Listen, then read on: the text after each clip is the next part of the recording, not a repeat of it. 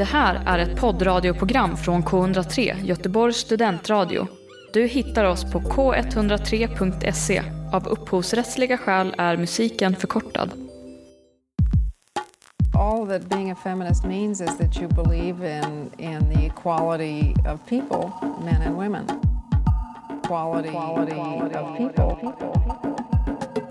Well, a man can be a feminist too. In many ways, women's liberation and the sexual revolution shall not be denied. Women must speak up for themselves.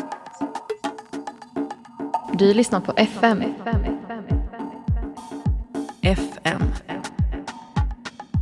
Ibland får man höra att världens äldsta yrke är prostitution. Prostitution har ju alltid funnits. Det har vi ju hört. Vi ser det på filmer, vi läser i tidningar, vi ser reklam i våra Instagramflöden. Men är det verkligen ett yrke eller är det våld? Att köpa en annan människas kropp för sexuell tjänst, är det handel eller är det ett övergrepp? Vi på FM har tagit oss an utmaningen att reda upp i dessa frågor. För idag snackar vi prostitution. Du lyssnar på FM. Hej och välkomna till ett nytt program av FM. Det är jag, Sofia Fischer, som snackar just nu. Med mig i studio har jag Laura och Vilma. Hej! Ja, nu sa vi hej samtidigt. Det är Vilma som pratar just nu. Ja, okej. Så bra. Ja, vill bara annonsera det. Hur mår ni? Eller hur mår Vilma? Ja, tack. Ska det bli en jätteegocentrisk avsnitt här nu? Det blir bara Vilma. Nej, det är bra tycker jag. Solen skiner, jag är glad. Jag har haft lite så här jobbig huvudvärk idag. Det har varit tryckförändringar i luften och jag fixar inte riktigt det. Ja, den historien alltså. Ja, när vi hade en lång utläggning av det här innan vi började spela in. Varför Vilma har tryckförändringar. Ja, precis.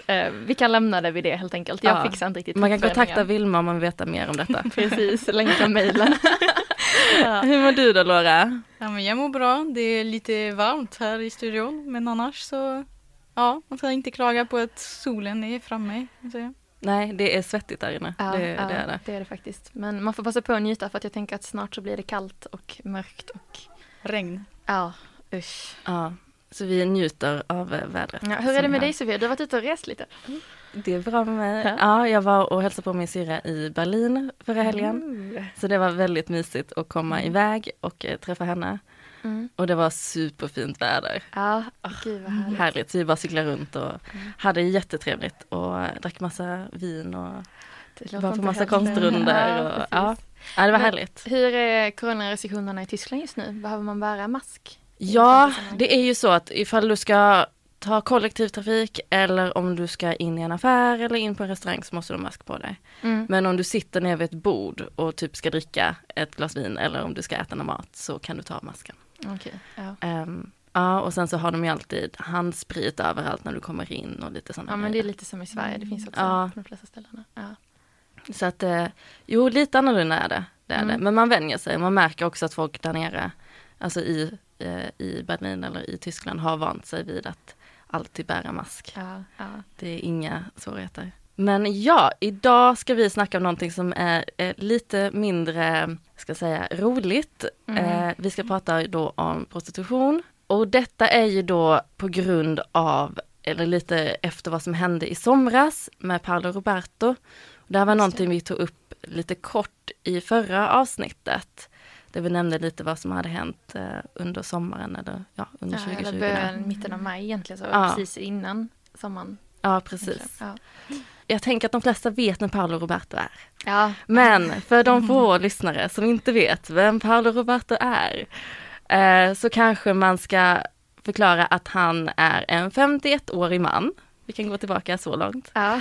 Nej, men han är känd då som han är en svensk entreprenör, han är programledare, han är en proffsboxare. Han har varit det var med... så han började, va? Precis. Jag tänkte, visst var det han som började med boxning? Ja, nej. Det roligaste är att jag googlade så här bara Paolo Roberto och på Wikipedia så kom det upp då allt då som han har gjort och då står det svensk krögare. Okej. Ja, så han har det andra raden på Wikipedia. Okay. Svensk krögare är han. Så att han har ju även då varit med i Expedition Robinson och Farmen och lite sådana TV4-program. Så där har vi liksom Paolo Roberto snabbt på 2 sekunder. Han blev en jättestor grej eller nu i media i maj för det att han hade då köpt sex av en 22-årig polsk kvinna och då blivit tagen för detta. Och då hade han bestämt sig för att lägga fram detta i mediet redan innan det här blev känt. Att det var just han som hade köpt sex och har även gått ut i lite så här tv-morgonsändningar och sånt och pratat om detta. Så att vi kommer att komma tillbaka för detta, men nu har vi det var liksom bakgrund till varför vi ska diskutera detta.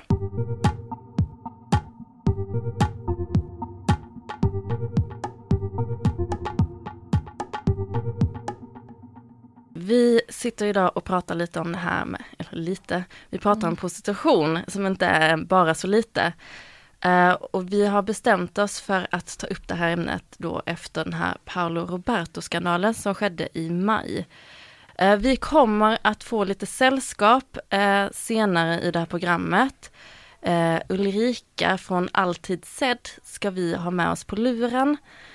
Och då ska vi få dyka lite djupare in i de här frågorna och få lite hjälp i det. För det är ett väldigt komplicerat ämne att diskutera och prata om och det är allt annat än svart och vitt. Och debatten kring lagar och straff inför om prostitution har verkligen gått upp och ner och ser helt annorlunda ut från land till land. Vi har kollat lite på hur det ser ut i Sverige. Vi fick ju den lagen som vi har idag i 1999. Rätta mig om jag har fel. Den lagen ser ut som att det är straff för den som köper sex men inte för den som säljer. Och Sverige var ju först i världen med den här lagen och sen har ju de varit väldigt duktiga, eller vi har varit väldigt duktiga på att promotera det här, utan det är fler länder idag som har applicerat detta. Ja, jag tror att det är uppe i så mycket som 8 andra länder inom Europa som har implementerat den här svenska modellen som det kallas på lite slang. Och senast ut var faktiskt Israel som blev det 8:e landet i år i augusti. Mer om det kan man läsa på Realstars hemsida som är en ideell förening för traffickingoffer. Det kan vara bra att säga också att tanken bakom den lagen var att prostitution är en del av mäns våld mot kvinnor och ett uttryck för ojämlikhet. Så att man skulle straffa de som köper men att de som säljer egentligen inte skulle behöva straffas. Precis. Ja, det känns som att det generellt finns 3 stycken olika lagalternativ, åtminstone om man tittar i Europa. Och det är antingen att man har legaliserat sexköp genom att det är lagligt att både köpa och sälja. Eller så finns det då den svenska modellen där det är lagligt att sälja men inte att köpa. Och sen finns det också de europeiska länderna där det är olagligt att både sälja och köpa. Men det är lite roligt för jag vet i England som har de en lag att det är ju lagligt att sälja och köpa. Men det är olagligt med bordeller, alltså organisera sig. Okej. Så det är liksom en liten annan variant på det. Vet du varför? Nej, det är bara någonting jag kom över lite när jag kollade på en dokumentär om det. Så att det skiljer sig lite, det gör det ju emellan. Men det är ändå kul att det är så många länder nu som har tagit över den här svenska modellen som vi fortfarande har idag. Ja, det är det verkligen. Jag sitter och scrollar här lite i mitt research-dokument för jag ville kunna lista alla de här länderna som har tagit över. Då kan jag ju snabbt nämna att en av anledningarna också så att vi pratar om detta är ju för det att det var ett snack om att det här ska gå straffet för att köpa sex ska gå från böter till då fängelse. Och idag kan man få, om jag har rätt, upp till 1 års fängelse, men det är inte en lag som har blivit, den har inte använts, utan det är böter som är standarden för det här. Även om det är väldigt få som faktiskt får straffet överhuvudtaget. Ja, det tror jag verkligen kan få liksom bra konsekvenser för att skydda de som utsätts för sexhandeln ännu mer. Jag har lyssnat på en podcast av Göteborgs-Posten som heter Systrar, där de har intervjuat både folk som säljer sex och folk som köper sex i Göteborg. Varav det var en sexköpare då som sa att han var liksom inte så rädd för att köpa sex för att det var inte dyrare än att betala en parkeringsböter typ om man åkte fast. Och då slog det mig verkligen att oj vad snedvriden vår lagstiftning kring det här är. Det är fruktansvärt hemskt att vi har en sån lag på det viset, för att det sätter lite värderingarna för samhället. Om hur värderar vi kvinnor eller då de som säljer kontra de som köper. Det gör det hela väldigt problematiskt. Absolut, det känns ju nästan lite som ett hån att det inte skulle vara värre att köpa en kropp än att parkera fel. Ja, verkligen. Det känns ju galet. Ja. Vi ska i alla fall ta och prata med Ulrika här alldeles strax. Hon kommer att berätta mer om vilka personer de stöter på i sin verksamhet, vem som köper sex och så vidare.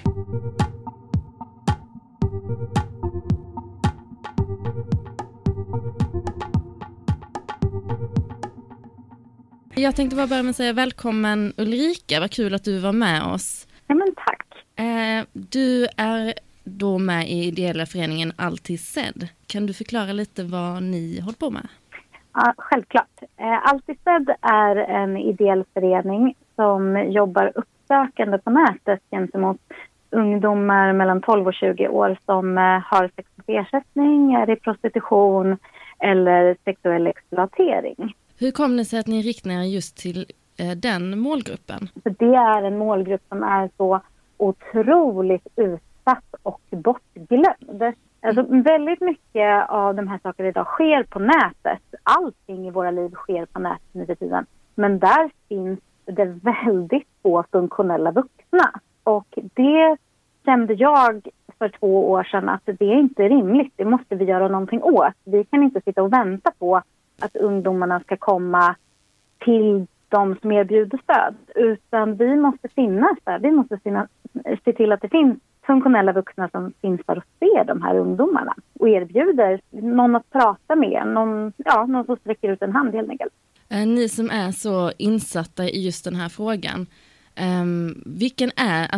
Vilken grupp är det som driver med sexköp?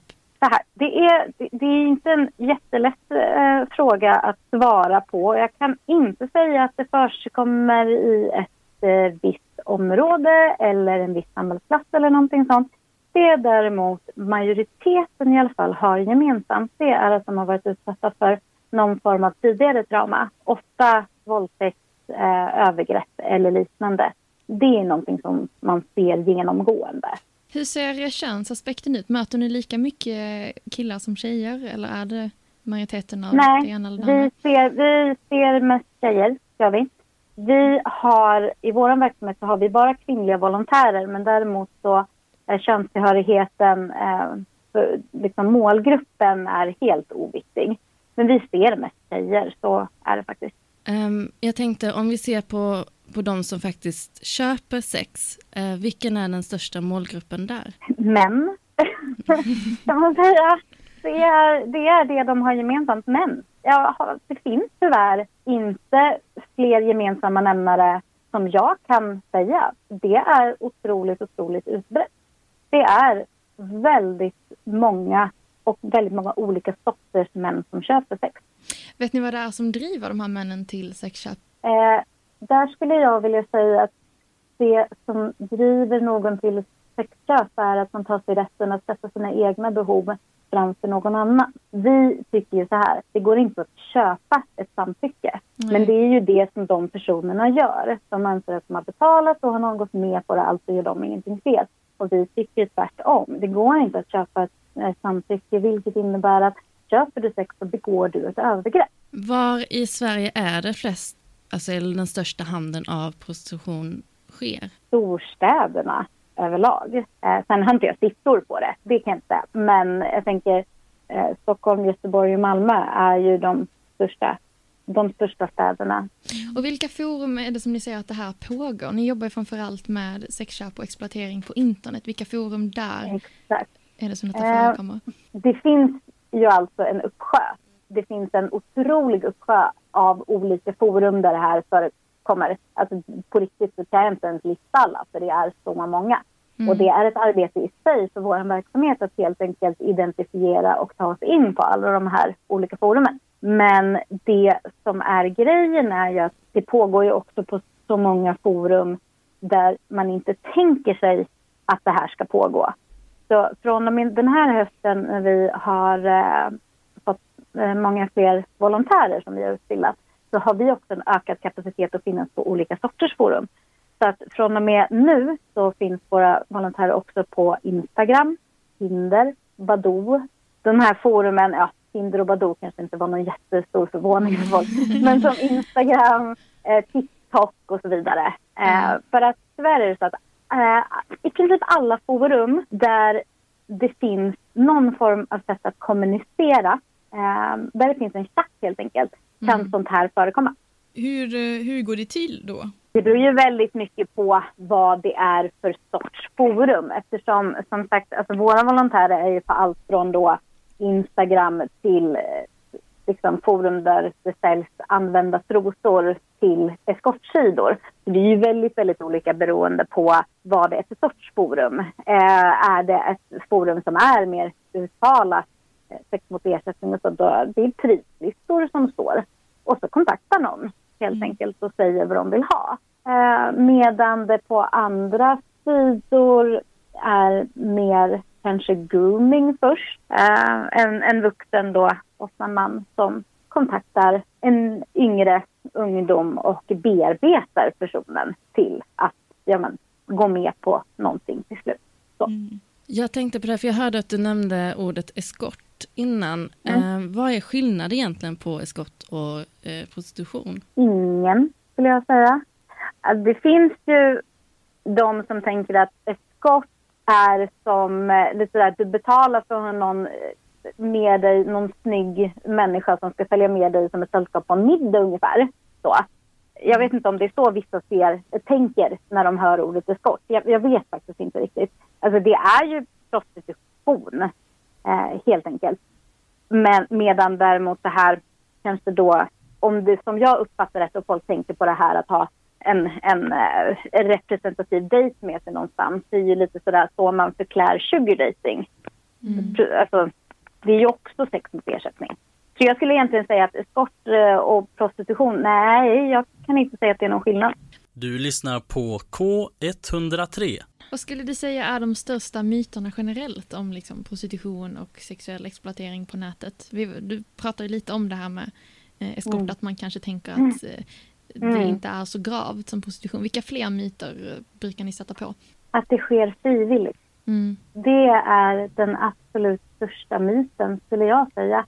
Det finns ju väldigt mycket en bild av, som brukar säga, den lyckliga horan. Att det är någonting som personen gör helt frivilligt och är väldigt, väldigt nöjd med det här upplägget och tjänar pengar och så vidare.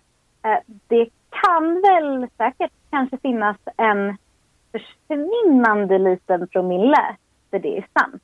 Men i de allra flesta fall så handlar det om att lura sig själv medan man är i det. Så är det mycket lättare att säga till sig själv att jag tycker om det här. Det är allting på mina villkor. Jag tycker om det här. För att det är jobbigare att inse och, vad ska man säga, erkänna för sig själv hur maktlös man är. Men sexköp är övergrepp på en annan människa och det utsätter man sig inte för frivilligt för att man så hemskt gärna vill det, skulle jag säga. Nej, jag tänker det där är väl kanske också en sån grej. Men jag tänker liksom att folk som säljer sex behöver ju kanske också säga det för att få kunder. Alltså att det är ju liksom en del av det här rollspelet på något sätt och vis. Precis, ja. Och även då att säga till andra, absolut till kunderna. Sen finns det ju dessvärre de köparna som går igång på att någon är utsatt. Och inte bara inbillar sig själv att personen mår bra, utan de mår bra av att veta att den personen de köper mår dåligt. Men så att både säga till köparna för att få kunder, men också liksom till resten av omvärlden.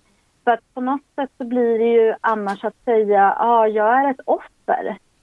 Och det är inte riktigt ett epitet som de flesta av oss vill se det som.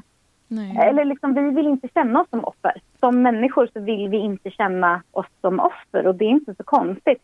Men det som är viktigt att komma ihåg är att oavsett om man vill använda ordet offer eller inte, så är det fortfarande en förövare som har gjort fel. Helt enkelt. Att ansvaret ligger där. Ja, jag tänker att man som köpare inte vill ha dåligt samvete.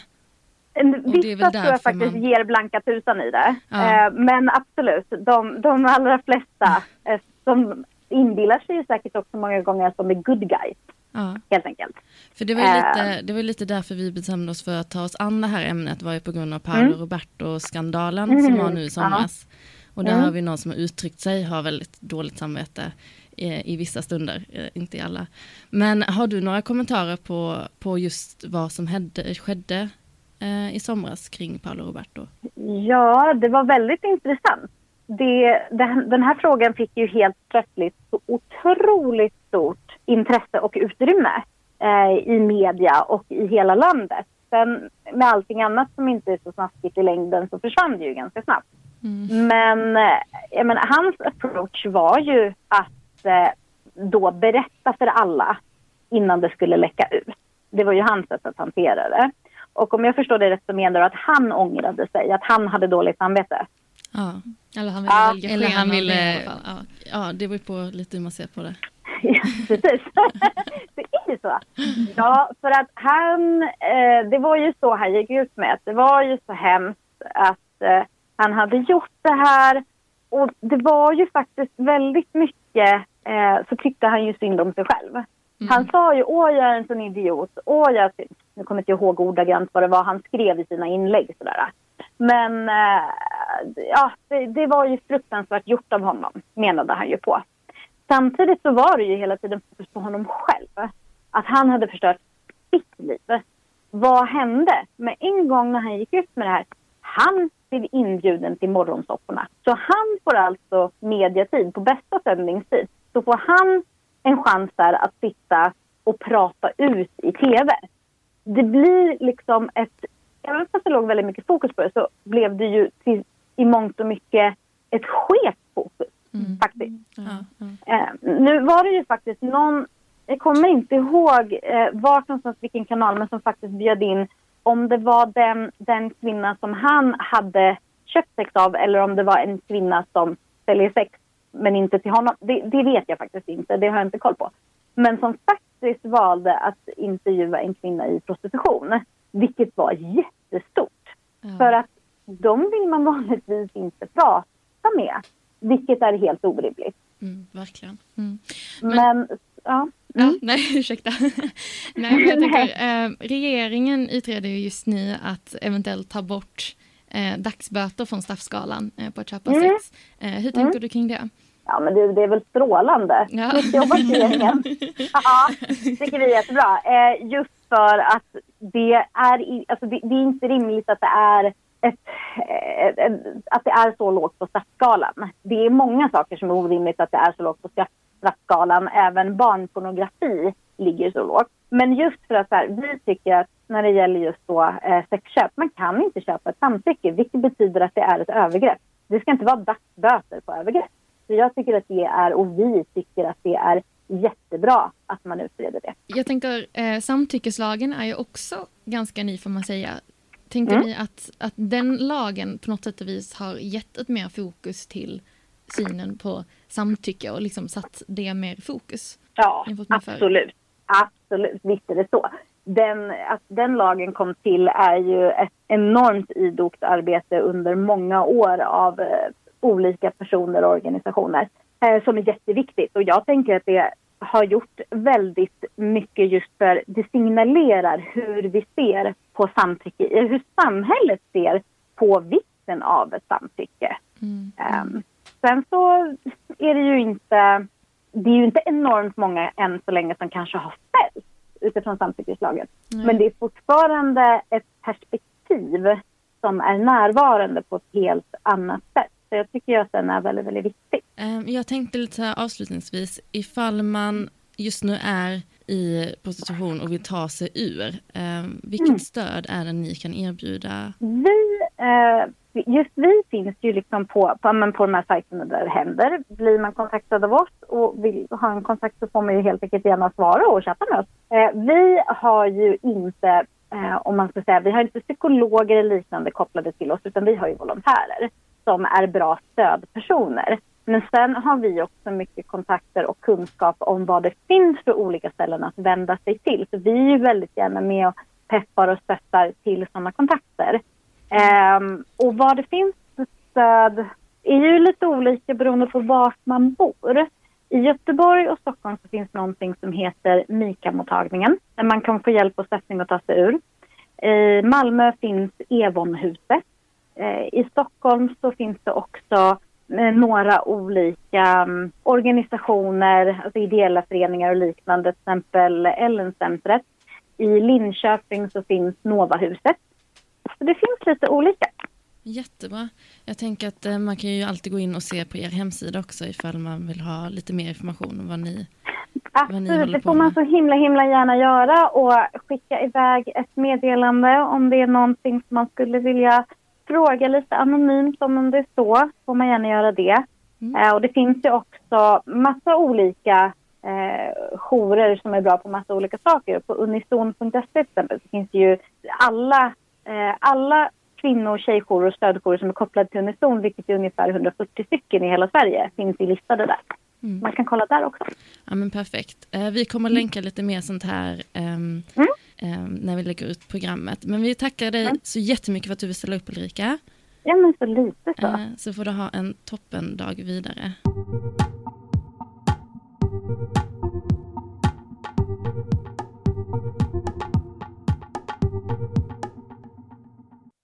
Du lyssnar på FM och idag så har vi snackat med Ulrika Persson precis från Alltid Sedd, där vi diskuterat ungdomar som driver med prostitution på internet. Vi ska fortsätta lite i de här banorna och prata lite om konsekvenser av prostitution. Laura, du hade tittat lite på detta. Ja, eller jag hittade att om man kan prata lite kort om länder där det är helt legaliserat, så både att köpa och sälja sex. Till exempel i Tyskland, där prostitution på pappret ses som vilket arbete som helst, vittnar socialarbetare om att så verkligen inte är fallet. Utan tvärtom, många kvinnor får oerhört illa, såväl fysiskt som psykiskt, och bordellerna är fulla med unga kvinnor från östra Europa som högst troligt inte har valt sin profession helt fritt. Och det verkar ändå vara så att prostitution leder ganska ofta till våld. Så här, männen som har betalat för någonting eller för någon tror att de kan göra vad de vill med den personen. Och man ser att till exempel i Nederländerna, Spanien eller Tyskland, så länder där det är helt legaliserat, så är det ganska många fall där män blir så våldsamma som att det leder till mord. Så från någon som har köpt sex på någon som säljer sex då. Och det var någonting som användes för att säga att den svenska modellen var ganska bra, för i Sverige så har det varit ett mord i 19 år, och det har varit någon som dödades av sin partner, så det var inte ens från någon som köpte sex, utan jag blev helt stum känner jag nu av att höra de här siffrorna. Men det är ju någonting man vet ju det att just många kvinnor eller just den här industrin, om man ska säga så, av prostitution, det är ju mycket annat som händer också. Och det är mycket droger involverat, och det är handel av människor på större plan än bara det att man köper sex. Så att det är verkligen, det är fruktansvärt. Verkligen. Och jag vet att det var någonting jag tänkte på, för det är en diskussion jag hade med en vän som är tysk, som pratade om att just i Tyskland så är det så bra, för i Tyskland så är det ju lagligt. Just också för att de kvinnorna som arbetar inom det här då, om man ska säga citationstecken yrket då får ta del av samhällets förmåner liksom, och man betalar skatt och liksom. Men det är ju ett ganska vanligt argument för de som vill legalisera, att det på något sätt vi skulle skydda framförallt kvinnorna, finns även män i prostitution såklart, men att det skulle liksom skydda yrkesutövarna på ett bättre sätt. Ja, och det vet jag att jag läste att det har liksom inte varit fallet egentligen. Också för det att om du vill arbeta inom de här bordellerna som finns, visst du inte passar in, visst du är äldre eller för ung, så hamnar du ändå mellan klyftorna. Och det att jobba på då gatan eller jobba blir ännu farligare för att du blir väldigt, väldigt utsatt. Ja, jag tänker även spontant, alltså, nu är detta bara en personlig reflektion, men jag tänker att i länder som har legaliserat prostitution så borde det ju vara ännu lättare för trafficking och människohandeln att på något sätt och vis smälta in. Det blir ännu svårare att komma åt de här offerna som säljs liksom mot sin vilja. Nu tror inte jag att någon prostituerad egentligen vill prostituera sig av vilja, men de som verkligen blir liksom sålda av hallix och det kan gott vara så, absolut. Ja. Som sagt, det finns ingen vetenskaplig grund i det där, men det känns ju spontant som att så här, det borde ju ännu lättare kunna liksom falla mellan stolarna och mellan fingrarna liksom, som att det inte... Absolut. Det blir lättare att gömma liksom. Definitivt. Och sen vet man ju inte heller, det finns ju säkert jättemånga som jobbar i bordeller idag som inte har gått dit och sökt ett jobb, utan som har blivit trafficked liksom, till Europa då. Ja, och sen tänker jag så här, även de som inom situationstecken själva har valt det här yrket. Alltså det pratade vi lite med Ulrika innan om, att så här, det här fria valet är det också värt att problematisera. Hon sa ju bland annat att många unga har varit utsatta själv för våld eller övergrepp i unga åldrar. Man kan liksom bära med sig psykologiska trauman. Jag tänker att... Absolut, och jag tycker att det är en ganska intressant argument, för att vi baserar inte våra lagar efter minoriteten. Vi baserar lagarna efter den stora hela. Liksom. Nu vet inte jag hur stor procent av de som säljer sex som faktiskt har det som ett eget val. Men troligtvis en väldigt, väldigt, väldigt liten, så som jag har läst och förstått det. Det känns väldigt skevt att vi sätter en lag efter de få som faktiskt vill. Och inte efter att skydda dem som inte vill. För det är inte så vi sätter våra andra lagar. Det är inte så att du får välja själv om du har bilbälte eller inte. Utan vi har lag på att du ska ha bilbälte, för att det är det som skyddar majoriteten av befolkningen. Så att jag förstår inte det överhuvudtaget. Det är en så pass liten grupp av människor. Ja. Men det är ju liksom en verksamhet som har gynnat män traditionellt. Alltså lagen är ju ändå i min mening uppbyggda på tidiga patriarkala idéer. Liksom, så att... Men jag förstår inte varför vi skyddar det heller. Nej, varför vi fortsätter. För det är aldrig någon man frågar som bara, jag har köpt sex. Men, så du tycker tydligen att det är fel på något vis? Jag vet inte. Precis. Du lyssnar på K103, Göteborgs studentradio. Shy Girl med Freak. Och jag kände i alla fall att jag fick i mig lite aggressiva vibbar. Nej, jag har lite svårt att hålla mig neutral till det här programmet. Jag tycker att prostitution är någonting fruktansvärt, och jag har väldigt svårt för människor som köper sex. Alltså det är ett avsnitt som drar fram väldigt mycket känslor, kan jag känna. Jag känner att jag själv bara så här bubblar lite i magen på en. Man bara, Men jag tror också för att man har läst så mycket om det inför det här programmet. Och har liksom läst många historier kring det. Ja. Så då blir man liksom väldigt berörd. Trots det så måste jag ändå kommentera att jag tycker liksom genom det här programmet också, liksom genom hela den här Paolo Roberto liksom skandalen, så har ju lite som Ulrika sagt, den här kvinnan som blev utsatt eller som sålde sex har varit så osynlig. Och jag tycker att det är så genomgående i de här debatterna. Att kvinnan som säljer, eller personen i fråga som säljer, är så, alltså existerar knappt. Nej. Och det vet jag jätteofta när vi har haft diskussioner med med människor kring den här frågan. Och jag har sagt så här, men jag tycker ju att jag kan ha en åsikt och du kan ha en åsikt. Men jag tycker att den på något sätt betyder ingenting hvis vi aldrig frågar den personen som faktiskt utsatte detta. Nej, absolut. Jag tycker så här, det syns även tidigt i statistiken. Jag var inne och läste, Länsstyrelsen gjorde en omfattningskartläggning av prostitutionen i Sverige 2014 som går att hitta på nätet, det är bara att slå en googling. Och även där, liksom, det finns ju statistik på hur många kvinnor som säljer i Sverige. I alla fall i gatuprostitutionen beräknar man med att det finns någonstans mellan 200 och 250. Men att sedan digitaliseringen och att mycket prostitution har flyttats över till nätet så finns det liksom ingen som riktigt vet hur många personer, alltså såväl kvinnor som män som... Ja, så siffror för att... justitiekansleriet Anna Skarhed fick liksom i uppdrag jag trodde att det var i 2008, 2010 var det nog så fick hon i uppdrag att liksom utvärdera vår sexköpslag och det är några år sedan nu, men hon kom ju fram då till att antalet människor som utnyttjas i gatuprostitution i Sverige har halverats mellan 1999 och 2008. Men hur många det är, det säger inte hon heller. Nej, men det stod faktiskt i den här rapporten. Det var mellan 200 och 250 utifrån det som Mika-mottagningen har satt som finns inom gatuprostitutionen.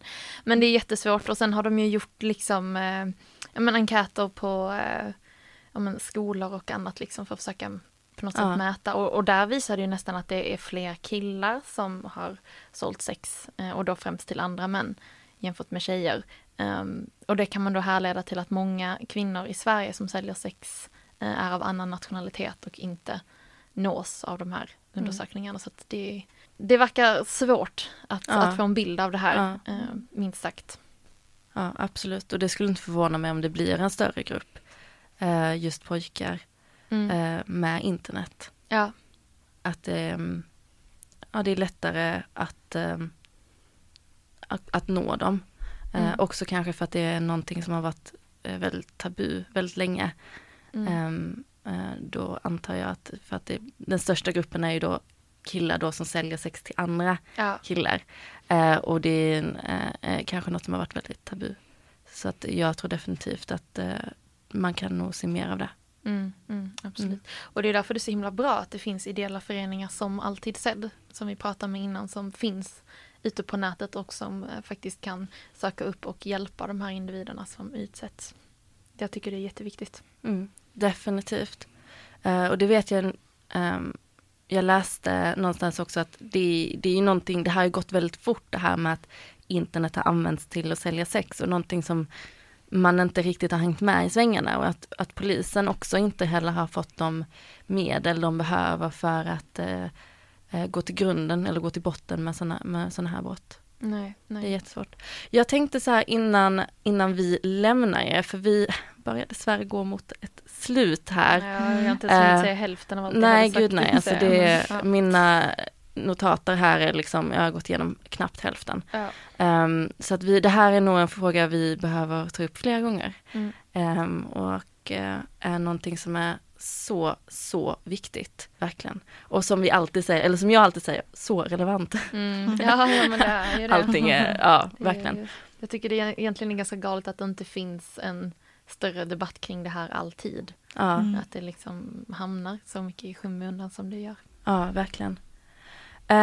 Du hade 2 tips, va, Vilma, på lite om det är någonting man vill läsa eller se för att få lite vidare information, eller om man vill som oss bara dyka ner i det här ämnet. Precis. Jag tror jag nämnde det tidigare i programmet, men Göteborgs-Posten har gjort en jättebra podcastserie, skulle man kunna förklara det som, jag tror det är 4 avsnitt eller någonting sånt där, som heter Systrar. Det går att hitta på Spotify, som handlar om prostitutionen i Göteborg, och där de har intervjuat både folk som säljer sex och som köper sex och poliser och men alla aktörer som på något sätt och vis är inblandade i prostitutionen. Och det är väldigt lokalt, det är liksom här i Göteborg.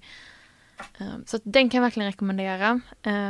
Sen så har även Petra Dokumentär gjort ett bra avsnitt som heter Bordellhärvan, som handlar lite om den växande sexindustrin som var i Sverige på 70-talet och som faktiskt ledde till den sexköpslagen som vi har idag. Verkligen. Och om man vill ha lite mer så här argument för, eller rättare sagt emot prostitution, så har Kvinnofronten skrivit en liten bok, en liten pamflet som heter På tal om prostitution. Och det är bara massa argument kring det. Och jag tror den är kanske från 2010 eller så den börjar få några år på nacken. Men verkligen jätteintressant. Det var jättemånga argument som jag var så här, det är sant liksom. Så det rekommenderas starkt. Sen så var det en dokumentär som kom ut nu i början av 2020 av Luz Theroux. Det är en BBC-dokumentär som heter Selling Sex. Den är ju från England, men det är ganska intressant för de följer då en student som säljer sex, en mamma, en trebarnsmamma som säljer sex och en 50-årig kvinna som har valt själv och kommit in i den här industrin ganska sent som också säljer sex. Och det är ganska spännande för man får följa de människorna. Och också en dokumentär som han själv har sagt var en av de svåraste han har gjort, för att det är fruktansvärt att höra deras historia och vad de har behövt gå igenom. Ja. Verkligen. Ja, vi måste tyvärr... Vi måste dessvärre avrunda här. Ja. Du har hört en poddradioversion av ett program från K103. Alla våra program hittar du på k103.se. Följ oss gärna på Facebook eller på Instagram. Vi hörs!